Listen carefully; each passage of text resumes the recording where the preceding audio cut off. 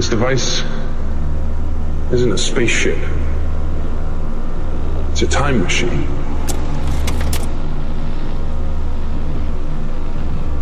Goes backwards, forwards.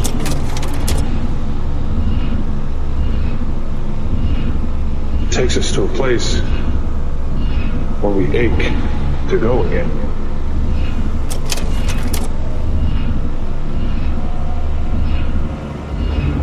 It's not called the wheel. It's called the carousel.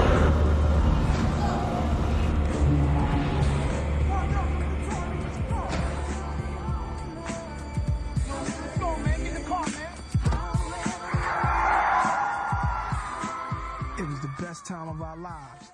Getting money was all we ever did. Hello and welcome to the Carousel Podcast. Today we have a major guest who has just released a major project, Raw Egg Nationalist, the creator of Man's World, and issue 10 just dropped yesterday. So thank you so much for being here. Hey, it's a real pleasure, Isaac. Thank you.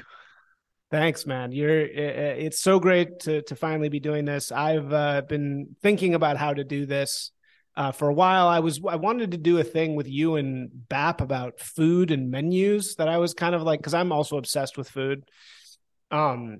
Just like both of you are, but in sort of my own way. But then you also are a unsung master of parody advertising, which is, I think, one of the most creative things that you do. And I remember when I first downloaded Man's World, I really wasn't sure what to expect. And I was just completely blown away by the aesthetics. And more than anything, these hilarious fake ads that you have in here that are such a surprise, I think, for anybody who downloads them. And of course, I am an advertising person, so I was just amazed at how much, I'm always trying to think of funny fake ads to make, and you were just rolling them out without even, they were all incredible. And I was laughing, like belly laughing at every single one of them. So I was very surprised. The thing I want to ask before we get into your ads in general, though, is you do so much. You write nonfiction, you tweet all day long, you have all kinds of different channels, you have a fiction piece in your new Man's World. How, and this is what everybody says to me when we talk about you, how do you do all of this? Like, what is your process to getting all this done? I don't know. I really don't know, to be honest with you. I mean, I'm lucky enough that I have a job that allows me plenty of time to myself. It's very flexible.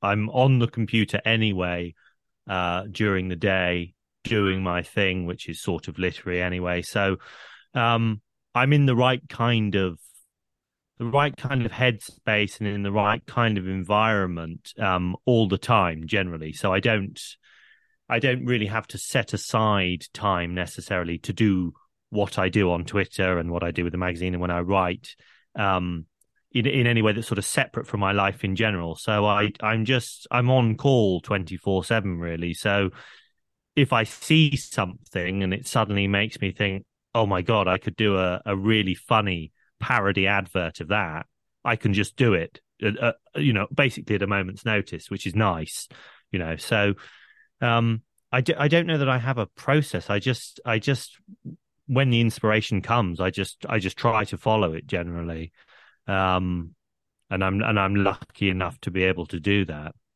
What about the social media and the writing, though? Like, do you set aside a certain amount of time to write every day? Do you schedule the social posts in advance?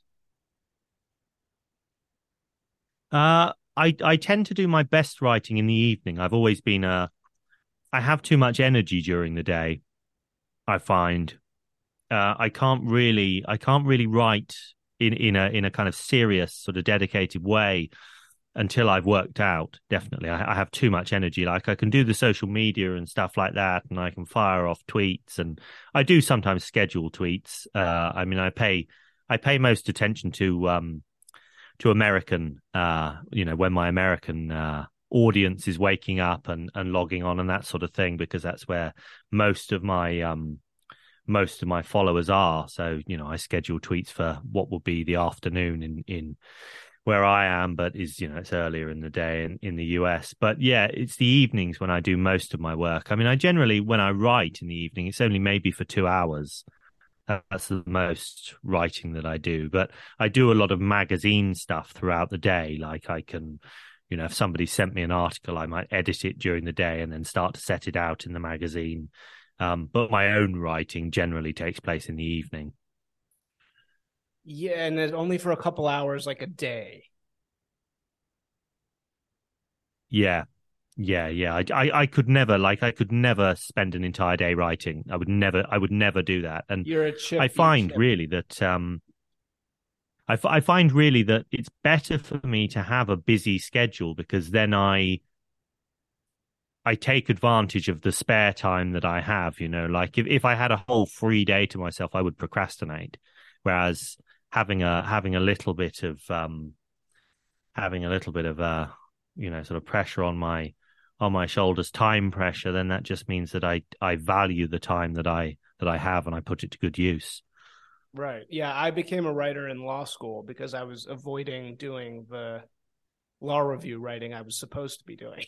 And so I was like, just like, fuck this. I'm going to go to the coffee shop and like write what I really want to write. And that's about how I became a writer, because it was like I was supposed to be doing something else. So I totally get it. It's interesting. No, I was just going to say, I find it interesting that other people can write in crowded places like coffee shops. That's something I absolutely cannot do. I absolutely can't do. I can't work in libraries. I just have to have my own space, and I just have to be able to do things like pace and move around and sort of. I like to have my books to hand, so I've got loads of bookshelves here, so I can just reach something off the shelf. Yeah, I'm very set in my ways in that regard. Like I could just never take a laptop to a coffee shop or a library and start writing. It's hell for me, basically. Yeah, I'm the opposite. My wife always gives me shit because it's like if I'm writing, I don't hear anything. It's just like my ears are not functioning. Like I can totally listen to music and be in virtually any environment if I really get into it. I mean, if there's awful, societal decline music in the coffee shop, that will kill me and I can't do it, but because I'm just bothered by it. But if it's just people talking, I can totally get through it. But yeah, I mean, everybody has a different thing. I guess I get the question so much, like, man, how does this guy do so much stuff? Do you get a lot of sleep, or are you just like we're one of these guys who's working all night long? No, I go to bed at a reasonable hour. I go to bed at 10 o'clock. Would you believe it? I wake up quite early. I wake up at about 6:30. Yeah. No, I don't work through I used to work through the night when I was at university and stuff like that, but now I would never do that. I think if you can, in 2 hours, if you really are working, then you can, I can write an article in 2 hours. I can write a piece. I can get a lot done. I can get a couple of thousand words done, and that's usually enough. I mean, if you break down a big project, say if you're writing a book, like when I was writing the Eggs Benedict option, then if you just break it down into manageable chunks, then you just think, well, okay, I'm going to do a minimum of 500 words or a minimum of 1,000 words every day. I mean, if you're writing a 70,000 word book, that's only 70 days work, actually, if you can really focus and actually just hit that number every day at least. So yeah, I think that just putting aside a little bit of time rather than than like whole days. Yeah, there was a great there was a thing that was trending, I think, on Twitter recently, and I want to say it was Ernst Younger saying exactly what you're saying. He was saying, like, if I can do all the writing I need to do in an hour a day if there's no distractions, basically. And I think that that's true. It's true of me too. I mean, when I'm really in it, and that's why I'm such a pressure guy, like I need pressure. I have to have that deadline, and then I'll do it all really quickly, whereas some people are more plodding. But yeah, I think you're right. It's like if you really have a clear headspace, you can get an immense amount of writing done in a very short period. The only thing is, for me, the shit that I just vomit out sucks. So I have to spend a ton of time hacking it down. And if I don't do that, it's not going to be good. So that's what I'm actually extremely slow writer for that reason. Like I can write an entire 80,000 words in no time. It's just going to be terrible. And it's like I have to then really like re-engineer every sentence. So that's the part that I find difficult. Whereas you have so many facts in your writing. Do you have to like find those facts? Like, are you constantly citing yourself, or have you just read so much that they're right there when you need them? There's certain stuff that is just right there, and I know where it is, and it's just kind of I've written and spoken enough about it now that I know where to find it. But I mean, when I was doing the book, then yes, I did have to keep track of all of the references I was using, and really pay attention to all of that kind of stuff. But for I mean, my basic worldview is, and my basic arguments are so well established now. I feel so confident with them that, yeah, I know where to go. It's not, it's not too much of a problem having to, if somebody asks, oh, where did you hear that, or which study or whatever, then I can just go to it pretty quickly, and I've got such a back catalogue of tweets now as well. I can search through all of my old tweets. Somebody wants something about testosterone or eggs or cholesterol or whatever, then I can just find it pretty easily. So, I mean, Twitter is good like that, I think, in a way, where you can build up a library of, especially if you write threads and sort of detailed informational tweets, then you can build up quite a useful library of almost like prompt cards and material that you can just disseminate quite easily. So, yeah, I mean, I like Twitter. I do like Twitter. It has its problems, but I think it's a very, very useful tool, and it's been incredibly useful for me to build a profile and to get people to start paying attention to my work. Did you think that you were going to be a health person? Like when you were starting any of this, or when you were starting doing anything, even when you were young, did you imagine that like health and nutrition would be your thing? I mean, I've always been a sportsman, and I've always been into physical fitness and physical culture, although I kind of really got into it in a big way in my mid-teens, really started to train, and started to take nutrition seriously. I mean, when I first logged on to Twitter, I mean, I was a lurker for however many months, 6 months, maybe something like that, just lurking around. So I'd read Bronze Age Mindset, and I was this was after you got on Twitter after Bronze Age Mindset was published? Yeah, well, I read Bronze Age Mindset when it just came out, so like 2018. Oh, so you're new. So I hadn't been on Twitter then, and then I had yeah, I mean, I'd been on the internet for a while, I'd been on a few forums and things like that, but no, the Twitter thing was new, and I had a lurker account, and it was my account that I've got now, but it was a different name. It was Turning Point Göbekli Tepe, and it was just I didn't tweet anything, but I just sort of followed BAP and some other people, and just laughed at the kind of funny things they were saying. I had no idea that anything would come of my being on Twitter. Absolutely no plan whatsoever. Nothing. So it's still a surprise to me, really.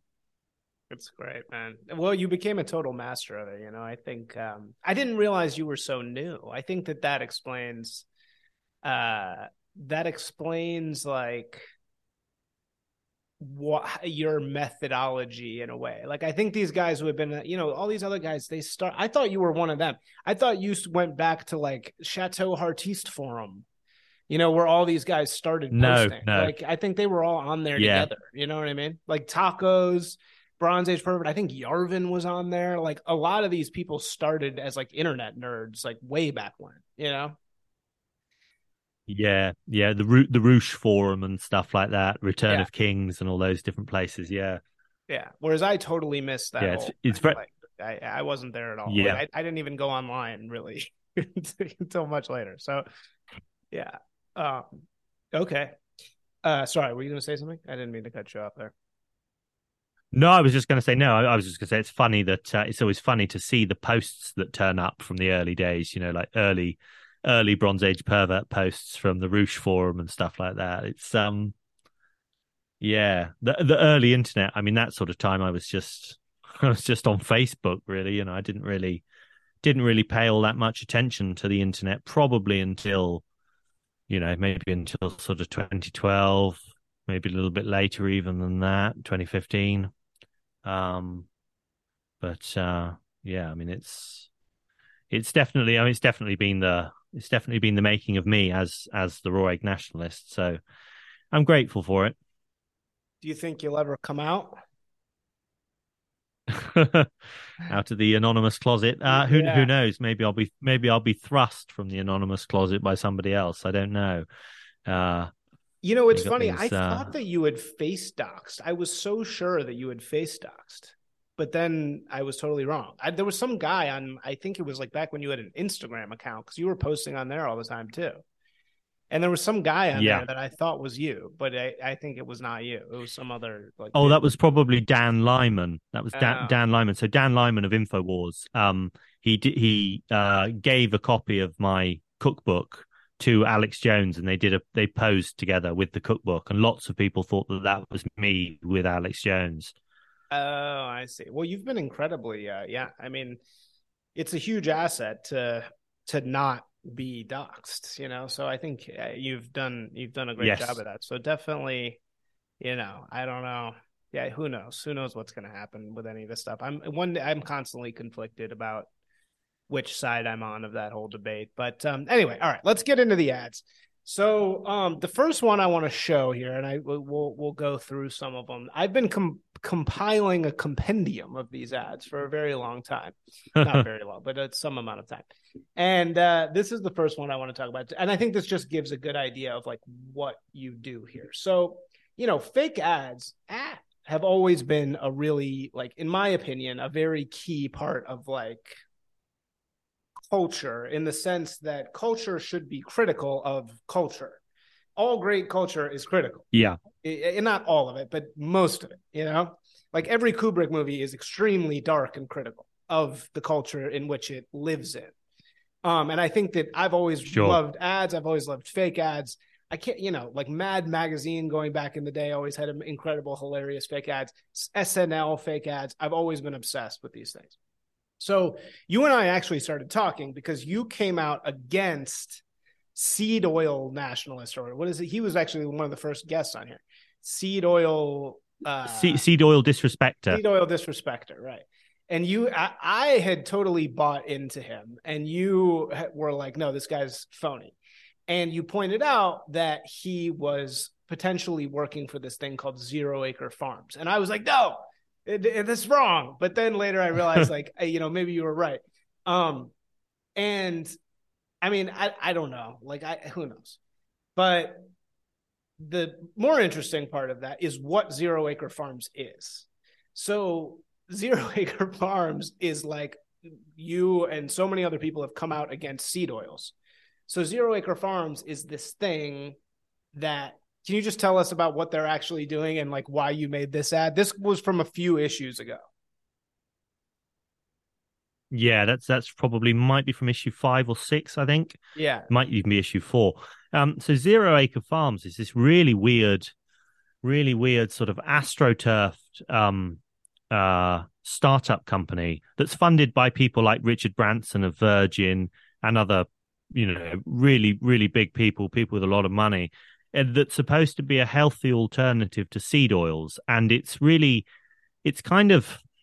on the back of this growing movement against seed and vegetable oils. People are waking up to all the dangers of consuming seed oils and vegetable oils, all the terrible health effects, and they're looking for healthy alternatives. And one response would be, well, okay, we need to go back to eating the animal fats and the animal products that we ate before we started eating vegetable and seed oils. And that's what, I would advocate, and other people like me would advocate. But the The 0 acre farm alternative, as it turns out, is to produce what they call cultured oil, which is fat that's produced in a bioreactor by bacteria or yeast. It's yeast, and it turns out that also that not only are they just it's not just yeast, it's genetically modified yeast. So, I mean, this is a corporate product through and through, and it's precisely the kind of product that uh, that I'm sort of criticizing on pretty much on a daily basis on Twitter. It's one of these foods of the future, that all turn out to be patented and owned by corporations. I mean, it's basically the Great Reset vision of food, but what they're trying to do is co-opt the sort of the kind of based, maybe capture part of the based market by sort of jumping on the bandwagon of this anti-seed oil stuff. So it's a kind of it's quite insidious. It's a kind of there's a lot of deception going on, and I think that the seed oil disrespecter thing he popped up and, oh, he's a frog and he's based and he's got a Pepe avatar and he's talking about seed oils and all that sort of stuff. When actually it turns out that I think he actually has some kind of direct financial connection to this company, and he's trying to help them shill their genetically modified yeast slop, basically. Yeah, he did start to get a little weird when I really drilled into this. And I don't know if it means that he definitely works for them or maybe he's just been approached by them or something. But I do think you kind of called him out at the right time, because then I noticed right after that, 0 Acre started shifting their messaging. Like they weren't going as hard into the seed oil thing. Like they kind of were like skirting it a little bit. And I think you're totally right. It's like, this is a grosser, worse, more evil alternative to seed oils, and they're trying to kind of like, it's like tech, they're trying to like be like, it's very total the Great Reset, because it's like about using things that are absolutely disgusting in order to feed everybody at a very cheap level so that the rich people can just get richer and richer forever and feed us literal tumors, which you have another ad in the new piece that we'll look, or the new issue that we'll look at, that's about, or I don't even know if it's an ad, it's just a meme that's about how lab grown meat is basically tumors.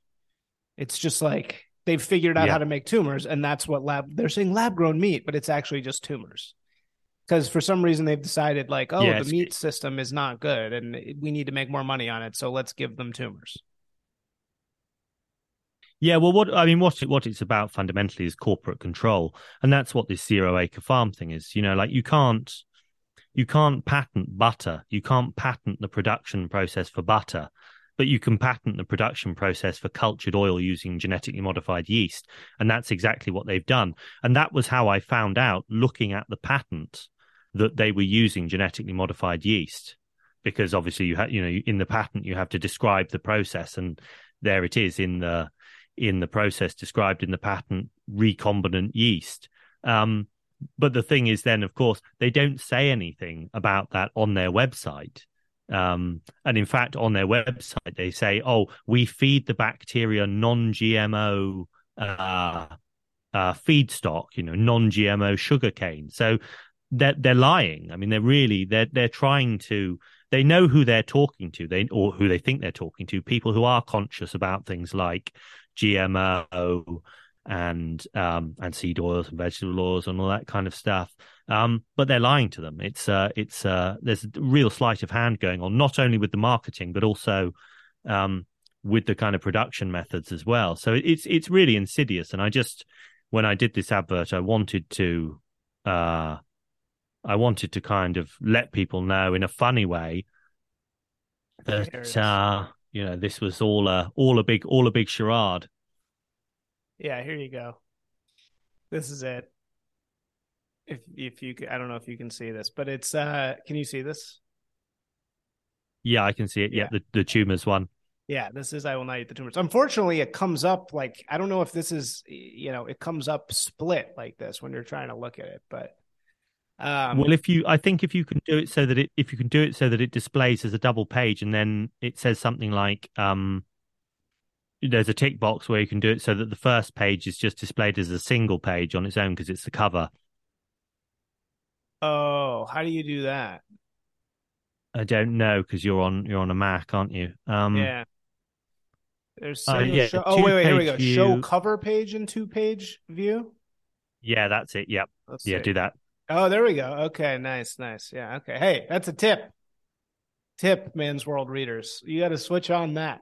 You got to switch on the show first page as two-page view because that messes it up. I see. Yeah, yeah. That's okay. That makes sense. Yeah, because there was a bunch of those, and I was like, why is that happening? Okay, yeah. So it's just so funny. I mean, it's just so incredible how I think of all of our messaging. This is the thing that's going to win this for us. It's the health thing. It's the food thing. And I think like the virality of my Montana article was really about the food. It was like that's what made people understand that like these restaurants you're going to are not they're like McDonald's. Like you think you're eating at like a restaurant in Montana that's like a local restaurant, and it's like owned by a hedge fund in New York, and you can taste it in the food. Yeah. You can literally taste globalism. And that's the thing, like that really people are, that's what's going to do it because they can't hide it. They can hide almost everything, but they can't hide the shitty, horrible quality of the food or the fact that when any American, I go to Amsterdam for a month, I come back like 15 pounds lighter because it's just, you can feel Yeah. how unhealthy this shit is that they're giving us. It's disgusting.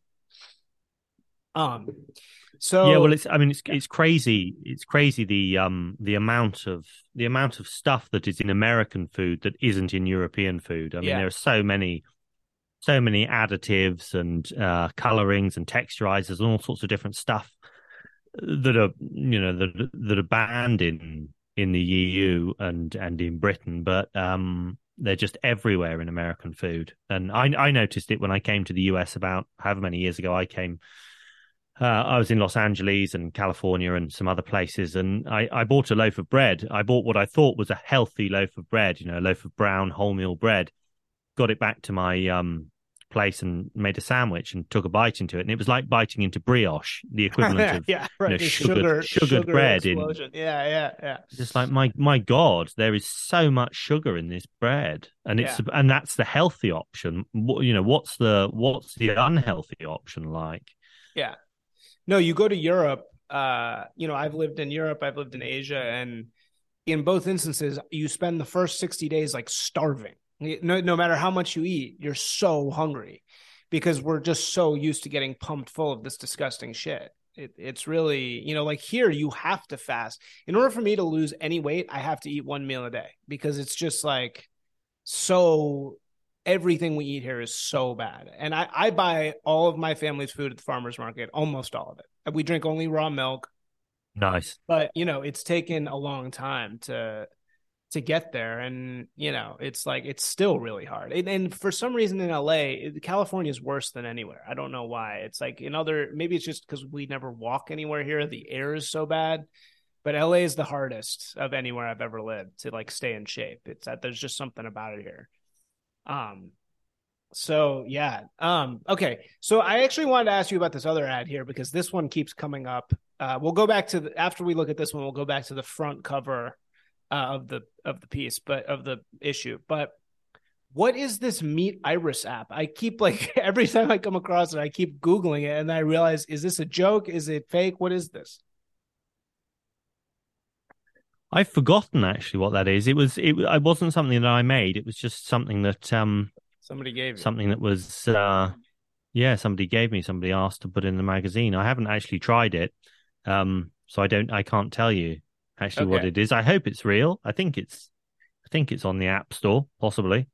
Well, it might be on the App Store. I actually haven't tried the App Store, but I keep putting this URL in and nothing happens. But maybe you have to look in the actual App Store. Well, I mean, some of the products that have been advertised in the magazine have had quite a short shelf life. Wow, right. Like they've been ventures that somebody's started and then for whatever reason, maybe it hasn't done very well, or life has intervened, and then the product disappears. So from time to time, I do remove products from the magazine, but I will look into this Iris thing and see if it's actually still going or not.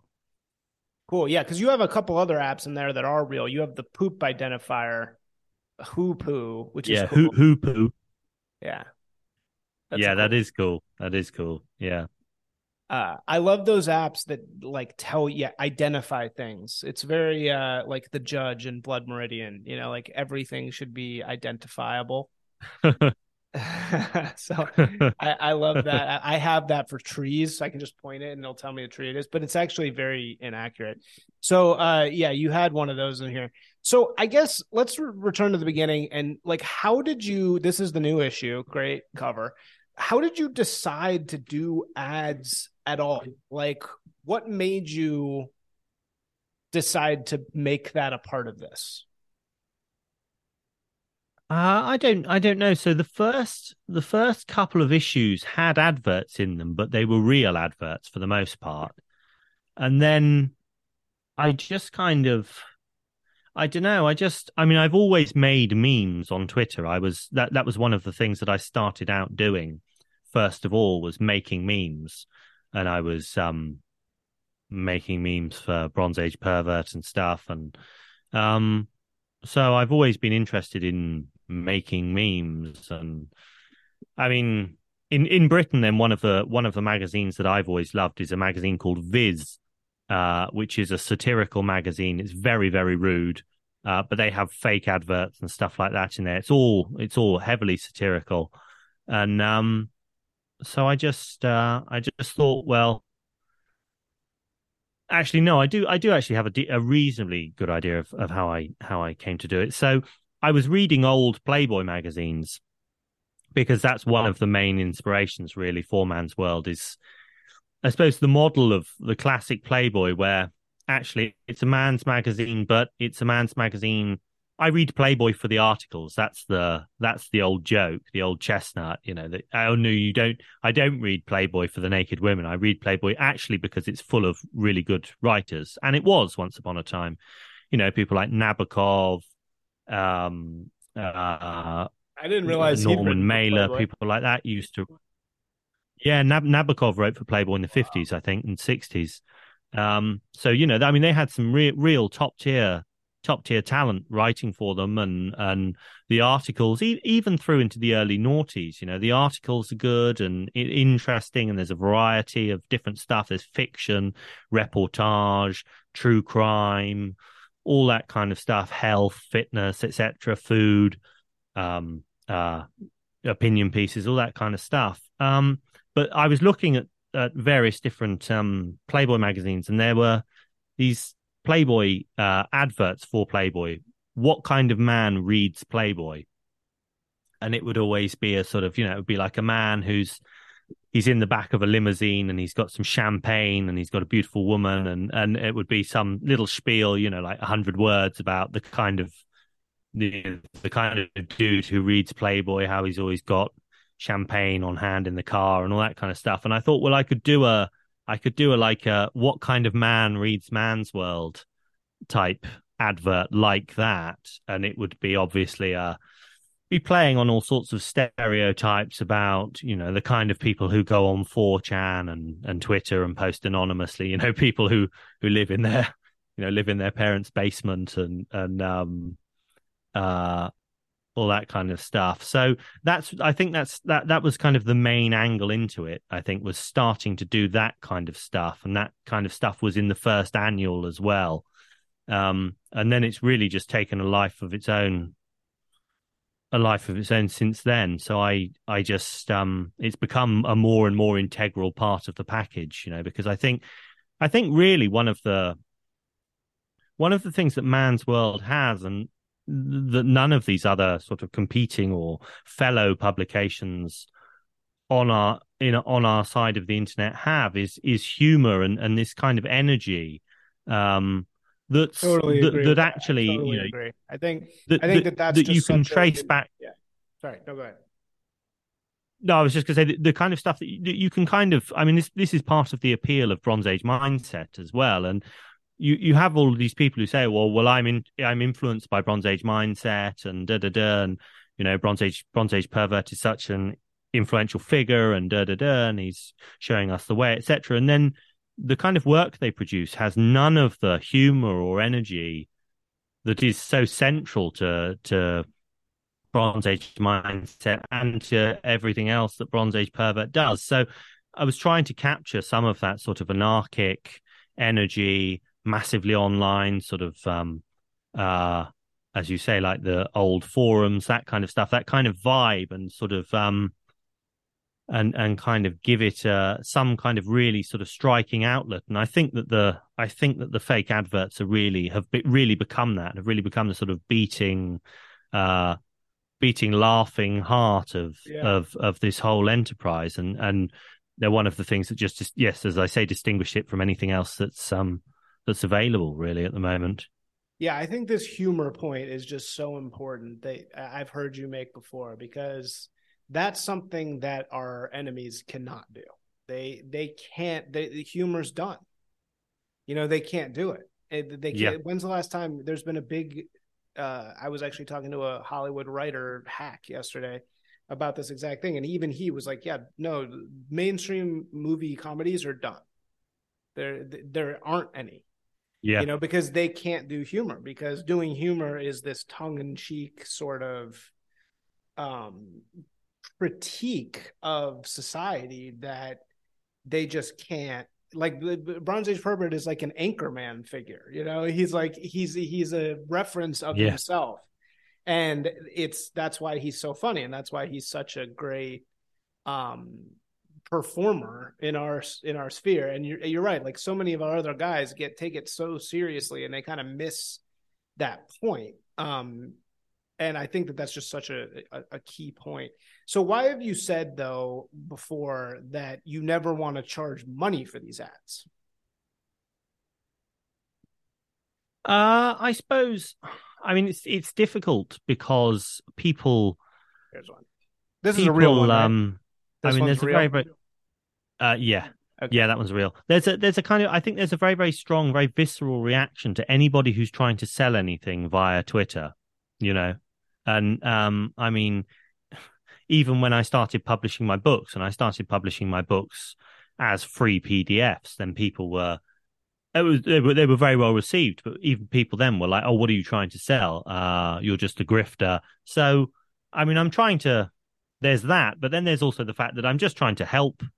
I'm trying to help people on our side who have products that sort of are worth buying. I mean, like, you start up a small bone broth company, and I mean, money's tight, right? And I mean, it makes the magazine look better to have an advert, to have a nice advert in it, and also, it helps somebody who deserves some help. So I'm not too worried about making money from advertising at the moment. But obviously, if the product model changes, if this really starts to take off and maybe we get some physical publications, then I probably will charge for advertising. And obviously that's a way to make money and to fund the enterprise. I mean, I went into this, as I say, like with my Twitter account, I went into this pretty blind, I memed myself into making Man's World, and I didn't think that it would last more than one issue, let alone 10. So I'm figuring things out as I go, really. Yeah. I think, this ad, it's just like, I love the company, I love what they're doing, but for the love of Christ, just call me and let us do some product photography for you, bone broth. Wild Isle, I love it. Jesus. I mean, this is the whole thing about our guys. It's like this part of it, this side of it is so foreign to guys on our side. It's like Curtis Yarvin hired me in 2017. I tell the story every time to give myself credibility, but he hired me to do branding for him in 2017. And it was like,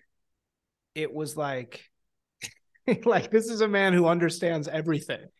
but even talking about marketing made him uncomfortable, which is, I totally get it. I completely get it. I understand it's gross. It's weird. It's sellout-y. But this is how the entire media ecosystem of our enemies runs. This is how it functions. It functions on ads. That's how they have made a pipeline of this. That's how they've taken over the world, is via this pipeline. So it's like, it's just so funny how our guys are like so allergic to it. And I completely get it. And again, I don't, no. So what do you think then of somebody who, I mean, it's like when we're looking at somebody, I want to talk about Alex Jones, right? Alex Jones, the part that is gross about him is selling these supplements, right? And I think that somebody like it's the part that people talk about, you know, especially when they want to criticize him, his enemies. It's he tells you that there are chemicals in the water and he's selling water filters. I mean, that's what David Hogg said famously. But it's it's a very definite angle of attack. And but what we're actually seeing in so much of this, both in woke marketing and in Alex Jones, you know, supplement shilling, what we're seeing is chaos. We're not seeing, people think that we're seeing like a conspiracy on both sides. They think when Alex Jones is trying to trick us into buying these things, Alex Jones needs money and these things sell. That's why we're seeing that. And he's willing to make that compromise in order to get his message out, right? So we're seeing like a little bit of chaos tacked on to something that's really great, you know, something that he is the street poet of our time. He was, before our smartest guys, he was talking about this globalism thing and was scooped absolutely everybody. You know, the man's a complete genius. In history, he will be viewed as one of the great men of our time. You know, we're just a long way away from that. But he carries this gross little like poison with him because that's what he has to carry in order to monetize the rest of this operation. Otherwise, he would be just, you know, too pure and would never get anywhere. And similarly with woke marketing, what we're seeing is, it's not that they want to shill transgenderism. It's that they can shill transgenderism. It's like there's a giant power vacuum that exists where products used to have to sell something. They don't have to sell anything anymore. So since they don't have to sell anything anymore, you know, their menage-a-trois Brown graduate girl who has never had to be accountable, has never had to sell anything in her entire life, she can just use that pipeline that she's in power of to forward her ideology, right? And it doesn't make any difference. You look at the revenue, it makes absolutely fucking no difference. This whole go woke, go broke thing, not real. Total cope. Yeah, it's bullshit. Absolute bullshit. Bud Light could make 1 million of those ads for every single brand. They wouldn't feel it for 50 years. You know, they just don't give a shit. And it's not that they're wanting to forward it. It's that they've outsourced this job to some completely useless woman who doesn't need to be accountable. Therefore, she just pastes on this, the sort of ideology she's been brainwashed with, basically. And that's why we're seeing this happening, I think. But it's an amazing opportunity for our guys to come in and be like, well, we actually do have to sell shit. So we're going to make ads that are necessarily really good. Which is, I think, exactly what you're doing here and exactly where we're headed. Because, I didn't mean to say anything negative about it. I think this product is awesome and everything. But some of the ads in here are really, really wonderful, even when they are trying to sell something. So, anyway, sorry. That was my little soapbox thing here. What are these Stetson McCoy things? These are parody, right? Yeah. So they're piss take of that guy Braxton McCoy. Do you know the one I'm talking about? The kind of based rodeo guy or whatever you want to call him, who was kind of living this bizarre kind of fantasy out of Yellowstone, and he has this masculinity group, a bit like the Liminal Order, you know, Jack Murphy's thing. called the Bunkhouse, and the Bunkhouse is, I think it's in Yellowstone, right? And so I've come up with this parody called the Bathhouse. And yeah, so we've got these silly ads. So this is kind of, this ad that's on the screen at the moment is kind of taking up where the Yellowstone memes left off, you know? So out here we don't call it a transition, we call it what it's always been called, a rite of passage, you know? It's like superficially based, but actually extremely posed. Right. Well, and this is why this kind of goes back even to the first ad we looked at, which was, you're always so ahead of the curve. So it's like, everybody's like, oh yeah, no, I don't like seed oils, let's do 0 acre. But then you're like, no, don't do 0 acre, because you're being manipulated. Just like with whatever this Braxton McCoy thing is, just like with Liminal Order, Jack Murphy, who turned out to be, you know, a complete grifter, I guess. I don't, you know, how do we even interpret that? Like, does the fact that he likes to get shit stuck up his ass, like, does that immediately disqualify him? I don't like, I guess I think so. I think it does, but like, maybe I'm wrong. Me too. And then the best example, of course, is returning to this one. No, of course, Black Rifle Coffee Company. Yeah. So your funniest ads, I think, are these. And you have another really, really funny one that says, what is it? It's like, until I drop, I will fight for gay rights in Ukraine. Yeah. No, the Cuck Operator Coffee Company, I think, is probably one of my best creations so far. It's that it just keeps on going. But the thing is, like, the Black Rifle grift and all of these veteran owned companies that actually turn out to be run by people who are just absolute dickheads, who don't give a shit, and in fact actually hate the demographics that they're catering to, as came out, you know, with Black Rifle Coffee, with Kyle Rittenhouse, and, you know, I mean, it's just absolutely ripe for parody. I mean, everything about it, and the kind of you know, a lot of them do turn out to be involved in some form of polyamorous relationship, you know, some kind of cuckoldry, and so it's just, yeah, I just thought, well, yeah, let's run with this and let's create a fake brand. So I mean, there's a website called Smart Mockups, and you can mock up products, and so I created packaging for Cuck Operator Coffee Company coffees, and I've mocked them up on actual bags of coffee. So it's like you've got real products, what could be real, yeah, Cuck Cage and stuff like that. You know, like I could honestly, I could see that on a shelf somewhere, and I could see some fucking bald bearded man, you know, with like service tattoos all over him, buying that with pride. Why are they like this? I'm so confused. Like, why are they like this? What, it just doesn't make, like, Jack Murphy and Black Rifle, like, what are they doing? Do you have any sense of like why they're all like this?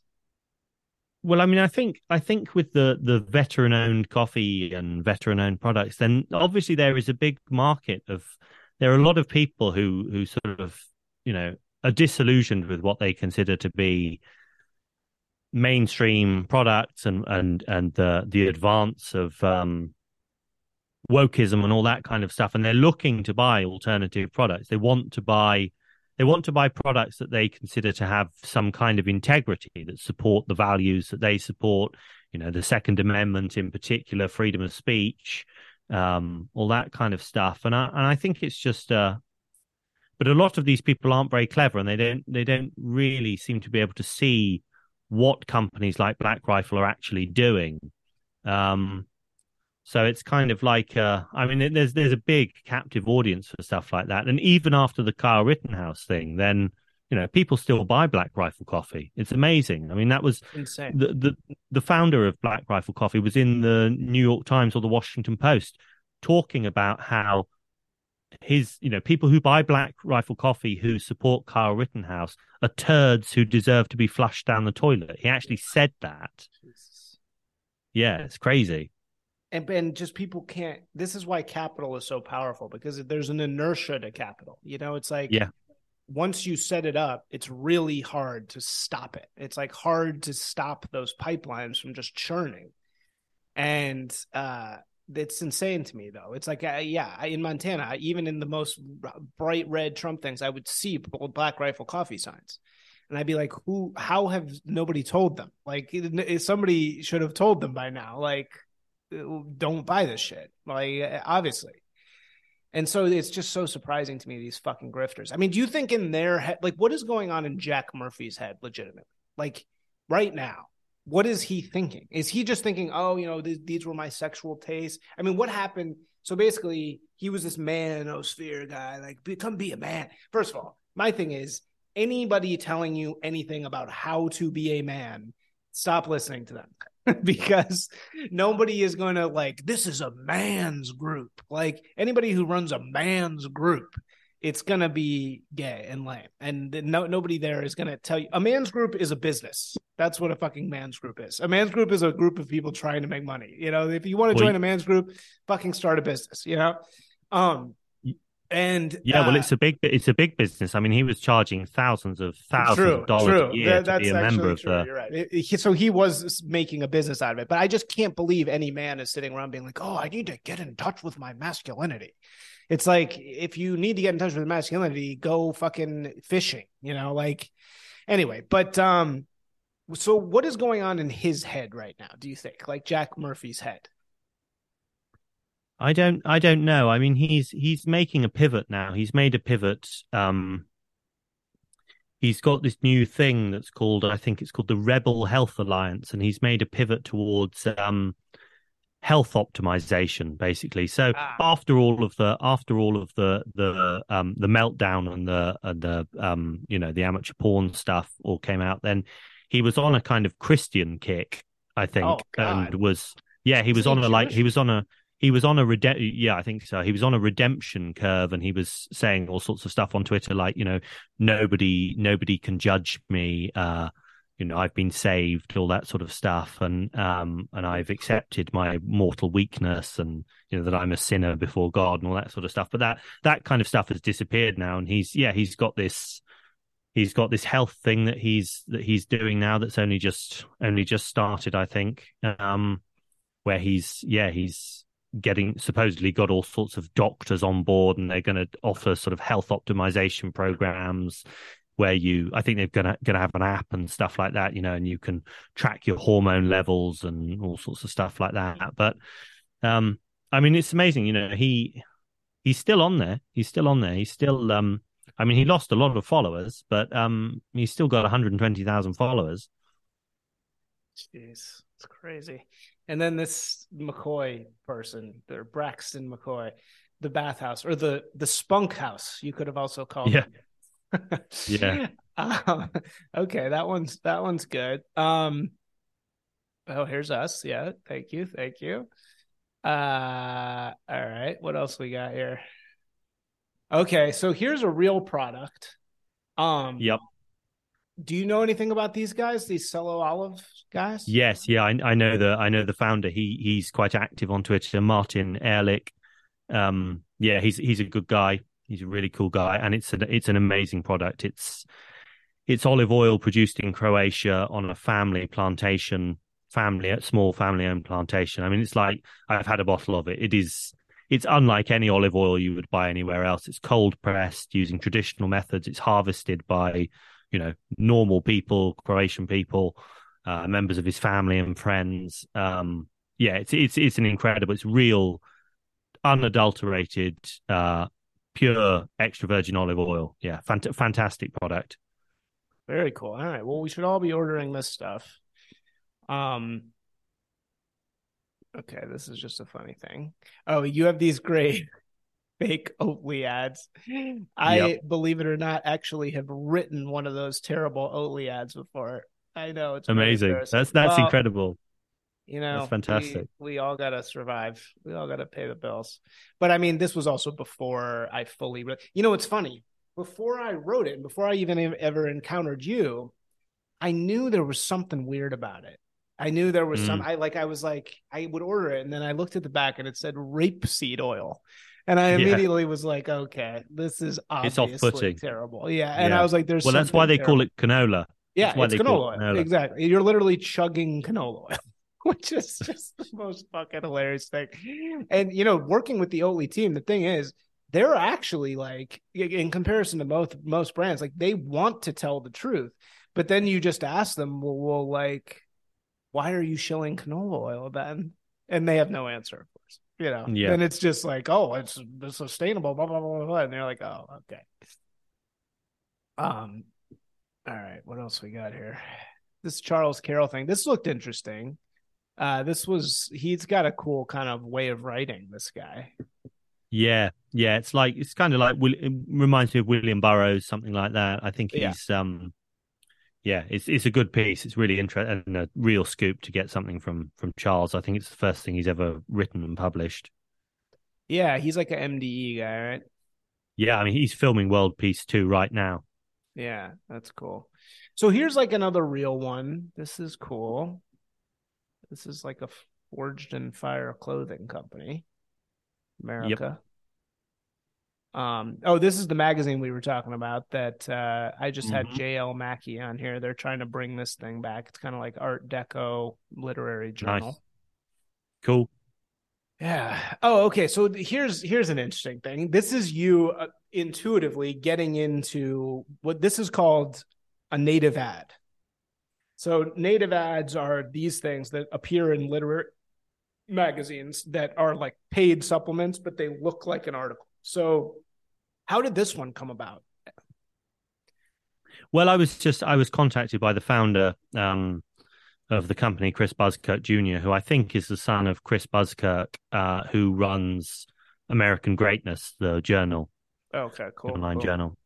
And yeah, he's got a new supplement company, F3 Supplements, family run, conservative business offering high quality probiotics, and I think other products are coming. And yeah, he wanted to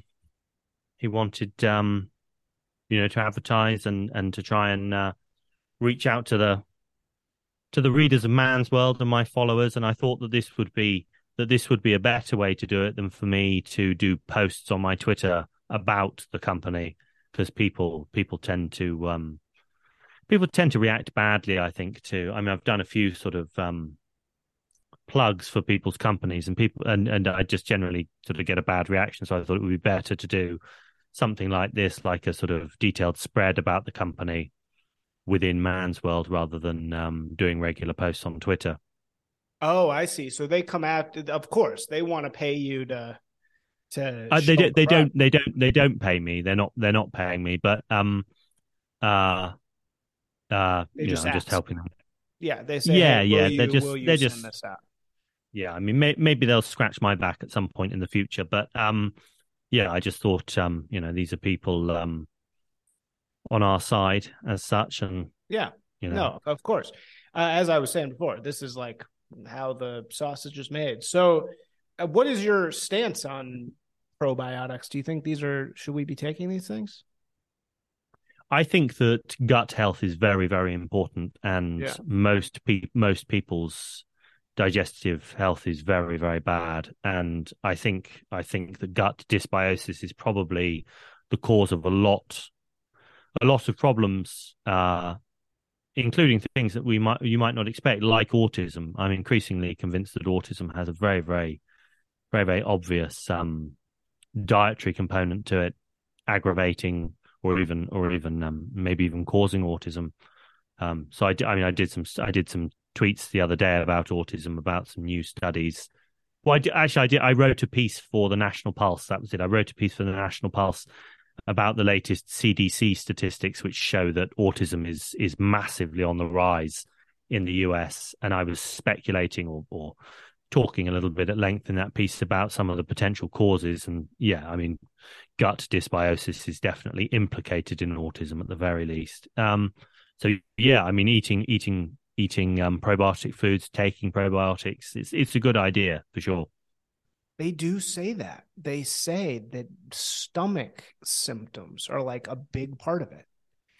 Yeah, A big part of autism. Autistic people have really bad digestive issues.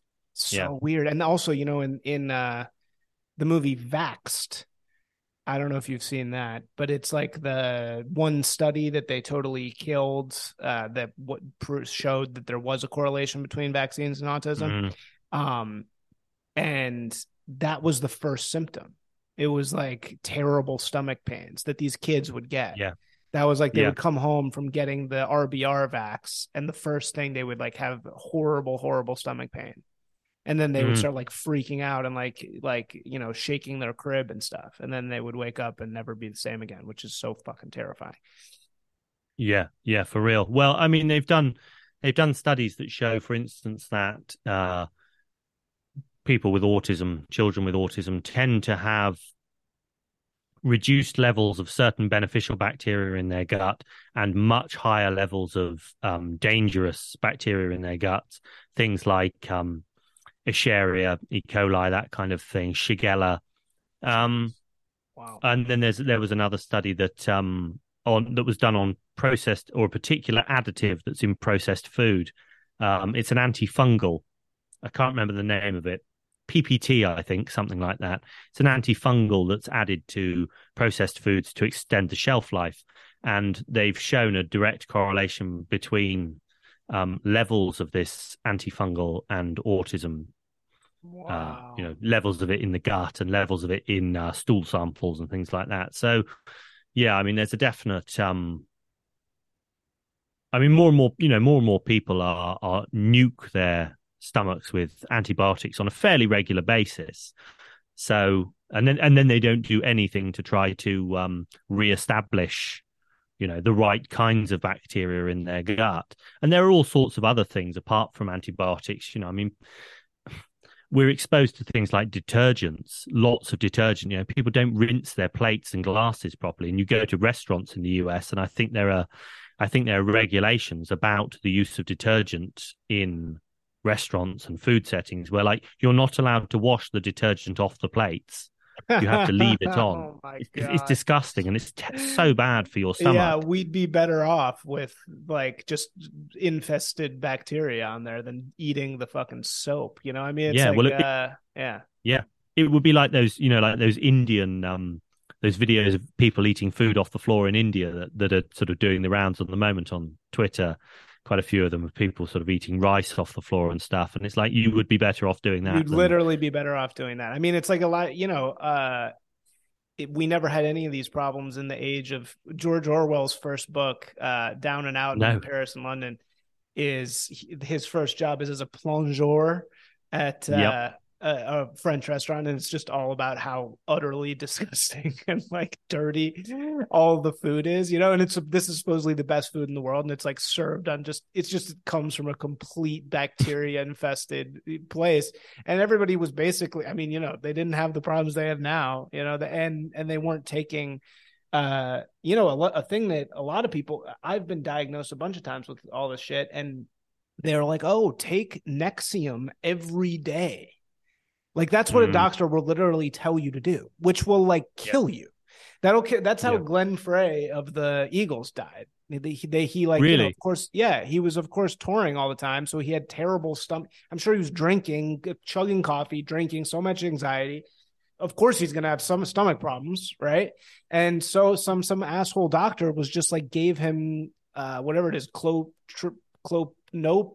whatever. That drug is that is used for antacid, and they just upped it, and then he got stomach cancer and died. And they sued him. They sued his family sued the doctor for wrongful death because they were like, you didn't think that giving him this much of this drug and telling him to take it every day was going to kill him, which it did. Fuck, that's crazy. Yeah. This is what doctors will do. This is why we just don't, men have sort of an instinctive thing to not go to the doctor. And it's like, you shouldn't, you really shouldn't go. This is a hilarious one. Yeah, this is okay. We don't have to get, I think that one's self-explanatory. Okay, let's just keep, here's one. Is this a real tobacco company? Yeah. In is it El Salvador? Yeah, I think it's El Salvador. Yeah, big. Yeah, really. Nicaragua. Yeah, Yeah. Mombacho. Okay, cool. Where do you stand on tobacco use? I mean, I've smoked socially in the past. It's yeah, I think it has its benefits. I think if you're chronically stressed, having maybe a cigarette a day is probably better for you than, or less worse for you than being chronically stressed. So I mean, there's no doubt that there is obviously some correlation between smoking and cancer, but there are worse things than as I say, than being chronically stressed. And also, it is potentially linked to well, nicotine. Nicotine is an interesting substance, and I think that nicotine has benefits that maybe you should seek out without having to smoke. Right, because smoking is just going to destroy your lungs. But yeah, I mean, again, the most important thing, yeah, right. I agree with the stress. Here's another good company. See, this is like a index of based companies also. It's anybody looking to like find based companies, you can find them here. Yeah. Well, that's one of that's one of the things that I wanted the magazine to do is to point people in the direction of a whole host of different companies that provide products that actually you might be looking for. Like, it'd be nice to have a really good lamb's wool pillow rather than some horrible synthetic thing that you're inhaling all night. Yeah. Wait, what is this?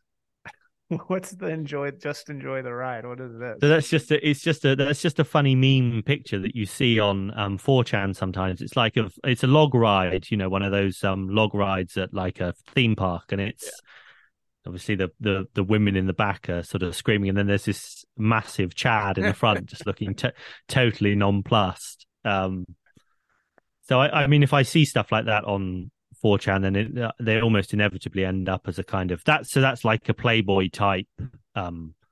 I would say that's like a pastiche of a Playboy ad. Right. You also have one of these with Anna and Dasha with Epstein. Yeah. That's quite funny. What's your take on those two? I don't really know too much about them, to be honest with you. Actually, I'm in a group chat with Anna. I like her. She's nice, but I don't know too much about the Red Scare podcast or anything like that. I mean, This is a great the Greco gum one. This is a great ad. This is like exactly what I would do if I was making these ads. This is perfect. It's like Greco is a good product. Oh, so that's real. Okay. Yeah, it's mastic gum to chew. Oh yeah, and so it's so fun. I was approached by a guy who was like, he was like a billionaire's son, and he has a sunglasses company that's like pretty normy but like pretty good. And I pitched him like years ago. This was like 4 years ago or something, or maybe like 3. A bunch of ads like this, like blonde people in perfect shape, just wearing the sunglasses. Like, and like a bunch of them. And that is like the best image you could have right now, because it's just signaling beauty, and that's what we need to be doing. Well, I mean, that's why, I mean, I've done some posts on Abercrombie, and other people have done posts on Abercrombie. I mean, that's the aesthetic that people want.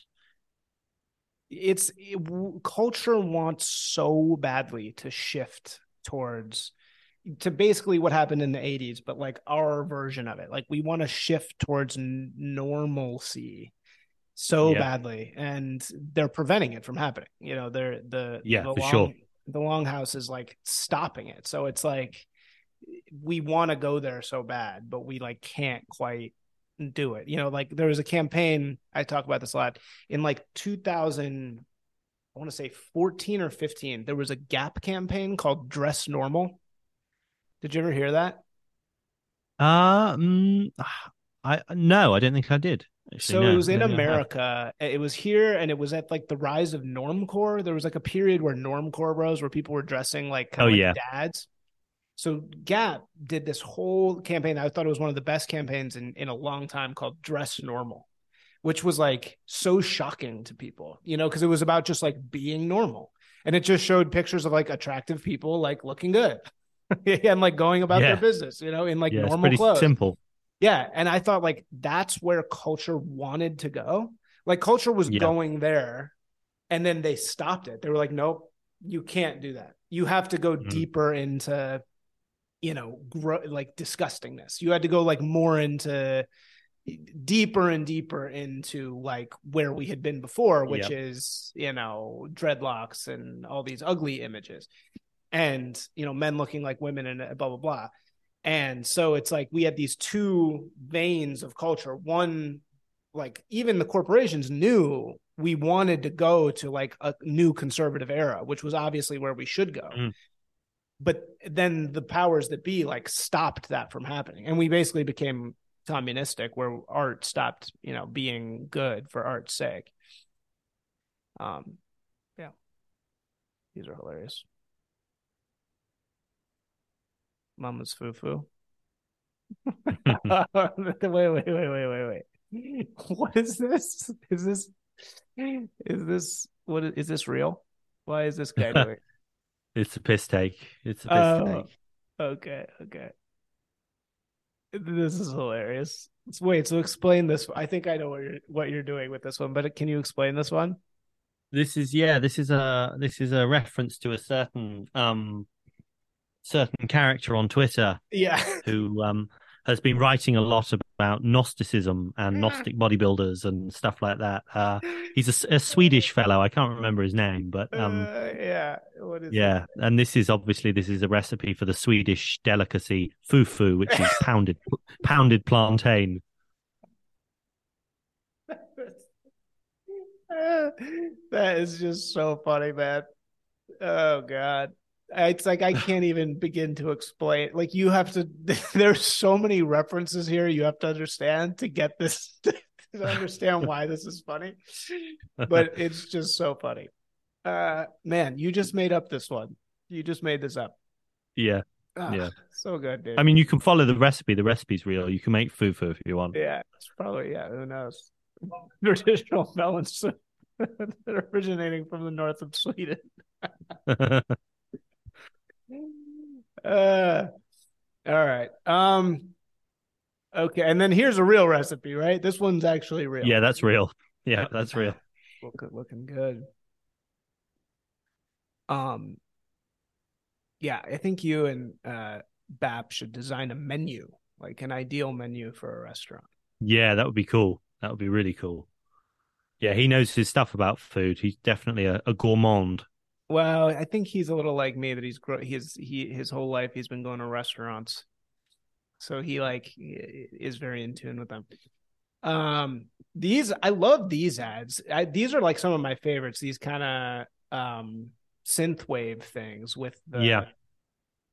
with this font. You know, I actually know the guy who made this font, and I got fired from a big advertising agency because I like tried to stand up for him against Jay-Z. It's kind of hard to explain. But what is this? What is Musk? Muscle wave. What is Muscle Wave? I think that they have a. I think it's just a meme page. I think.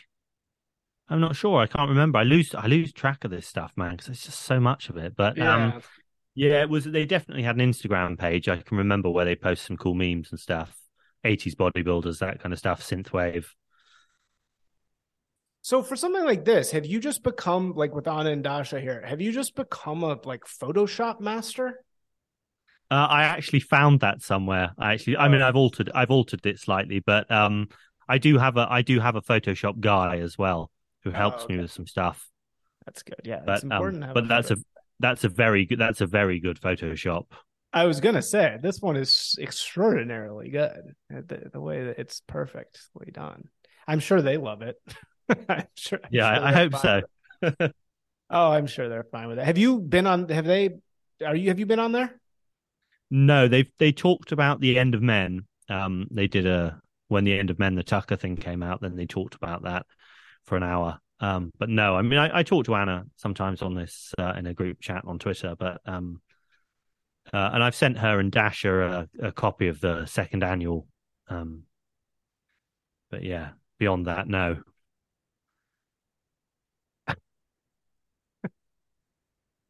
What? Oh, is this what is this a joke or is this real? No, these are real. These are so my Photoshop man, well, he's more than my Photoshop man, my designer designed these covers. These were so originally when I made my paperback books, and I did the covers myself in a very amateurish way, and then he has produced these instead. Oh, cool. So this is like an extra thing you can get. Yeah, Countier. This I really like this ad too. This is something Countiers I see them on Instagram all the time. I don't know. Yeah, they're on Instagram. Yeah.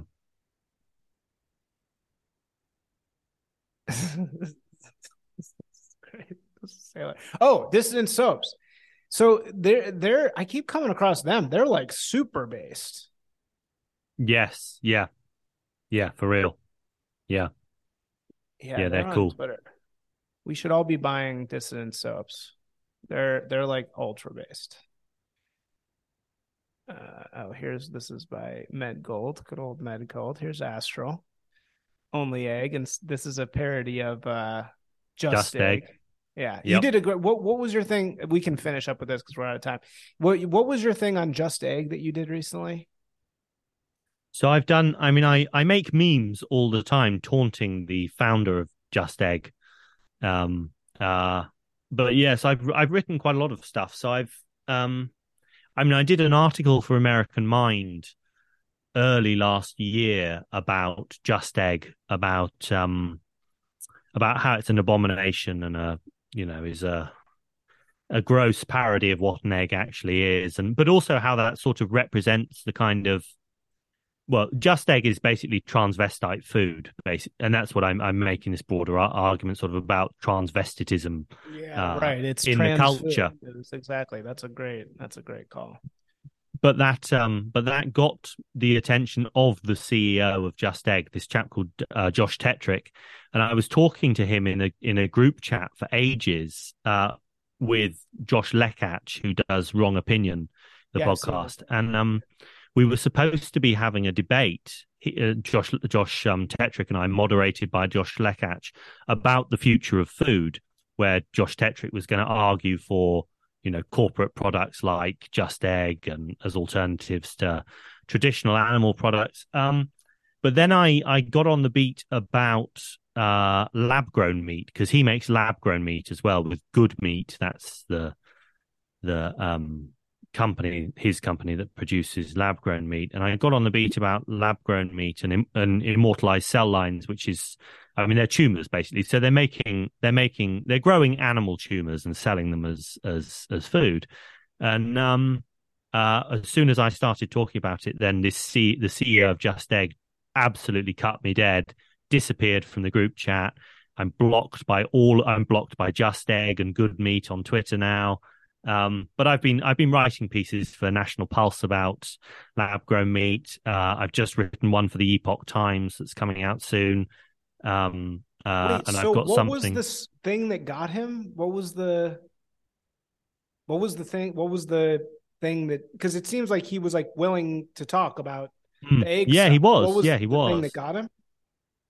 Well, so there was a big expose in Bloomberg about the fact that lab grown meat makers don't want the public to know what lab grown meat actually is, that it is that it is cancer, effectively, that it is made from animal cells that either naturally or artificially reproduce forever under the right conditions, right? So, I mean, they're functionally tumors, and humans have never eaten tumors by design, and So we have no long-term safety data, and there are potential worries that actually consuming it could even give you Right. cancer. Yeah. Like, Exactly.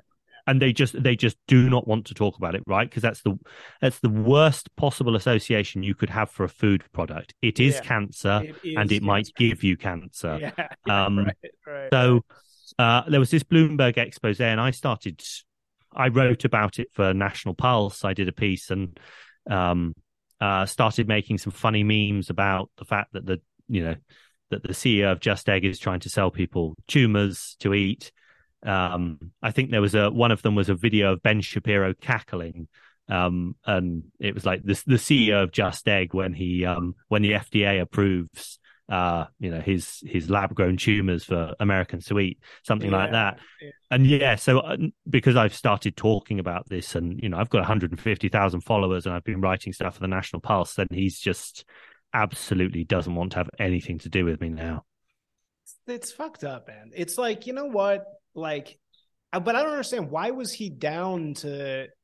Because you're doing the same thing. You're ripping apart his egg Yeah, also. So why was he yeah. down for that conversation and not the other one? I don't like. I think fundamentally he's probably actually not a bad chap. Like I Right. don't think. I think he's quite naive actually, and I think he Yeah. probably, like you said about some of these other companies, about Oatly, for instance. I think he genuinely thinks that he's saving the world. Yeah. I Uh, think a lot and of these so guys think that they're kind of like useful idiots, you know? yeah, They're, yeah, that's a they're, that's a good yeah, way to describe him. I yeah, think. Yeah, yeah. but Like, yeah. So I think he was down to.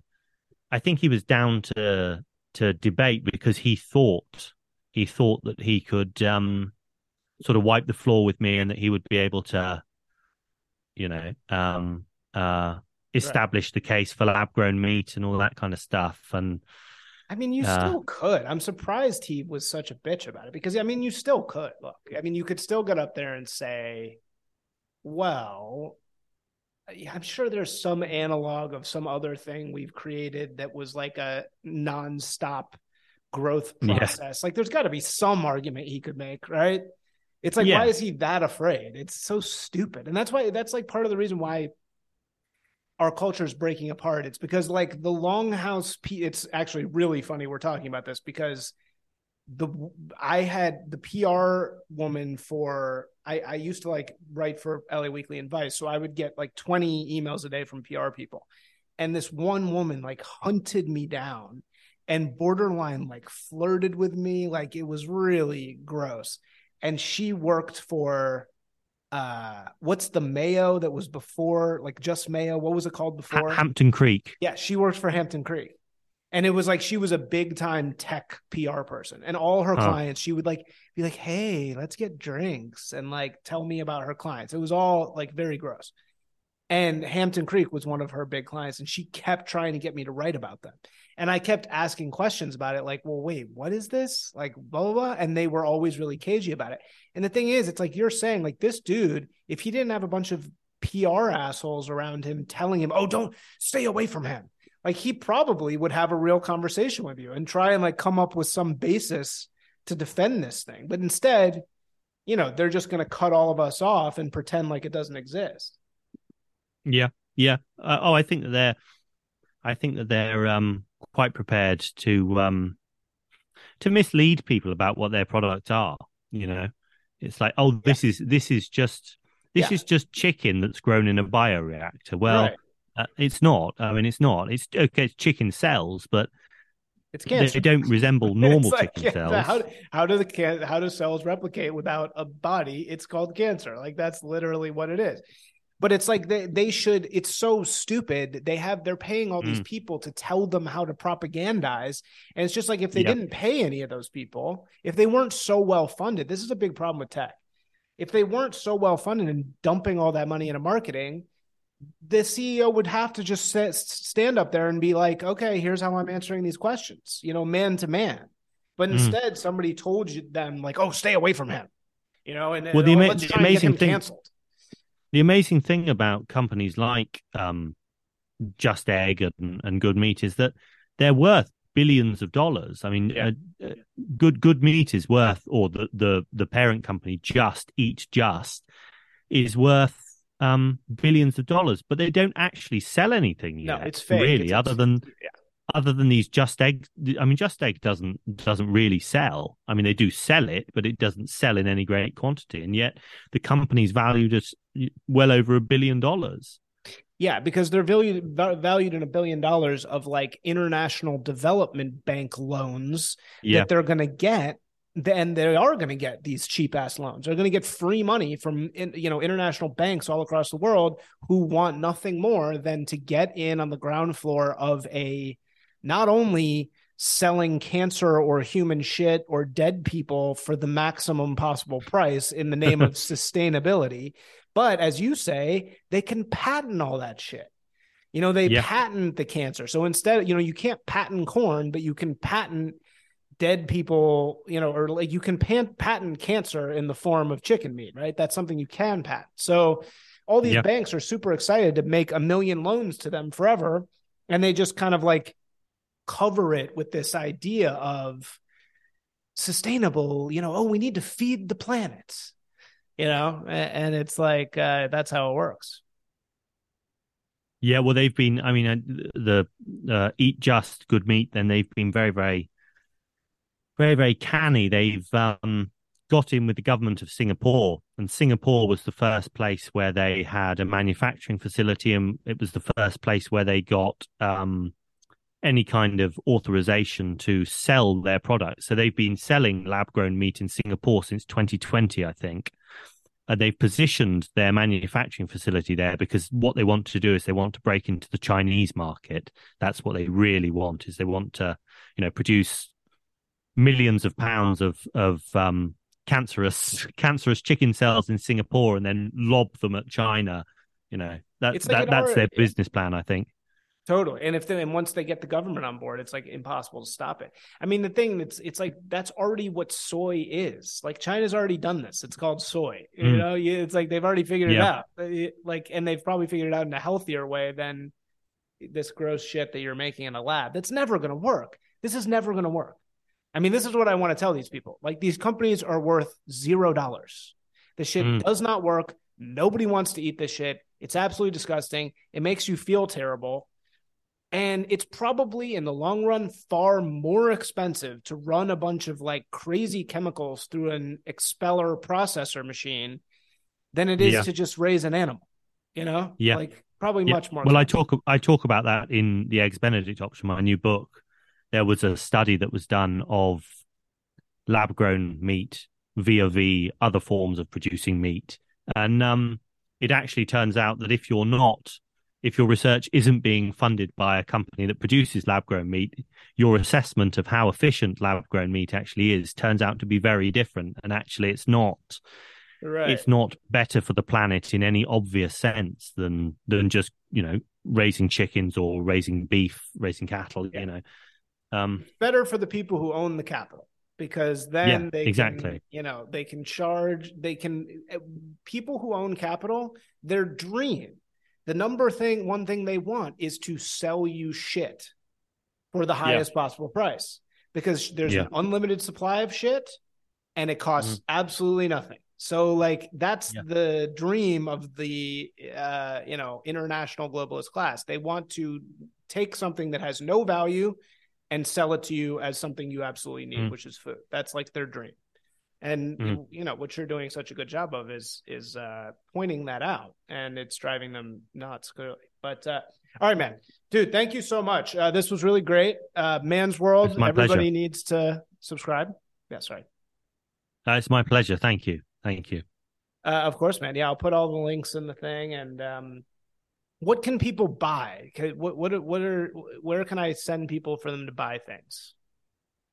So you can buy my new paperback book, The Eggs Benedict option, via Amazon, or directly from the publisher if you're in the US. That's antelopehillpublishing.com.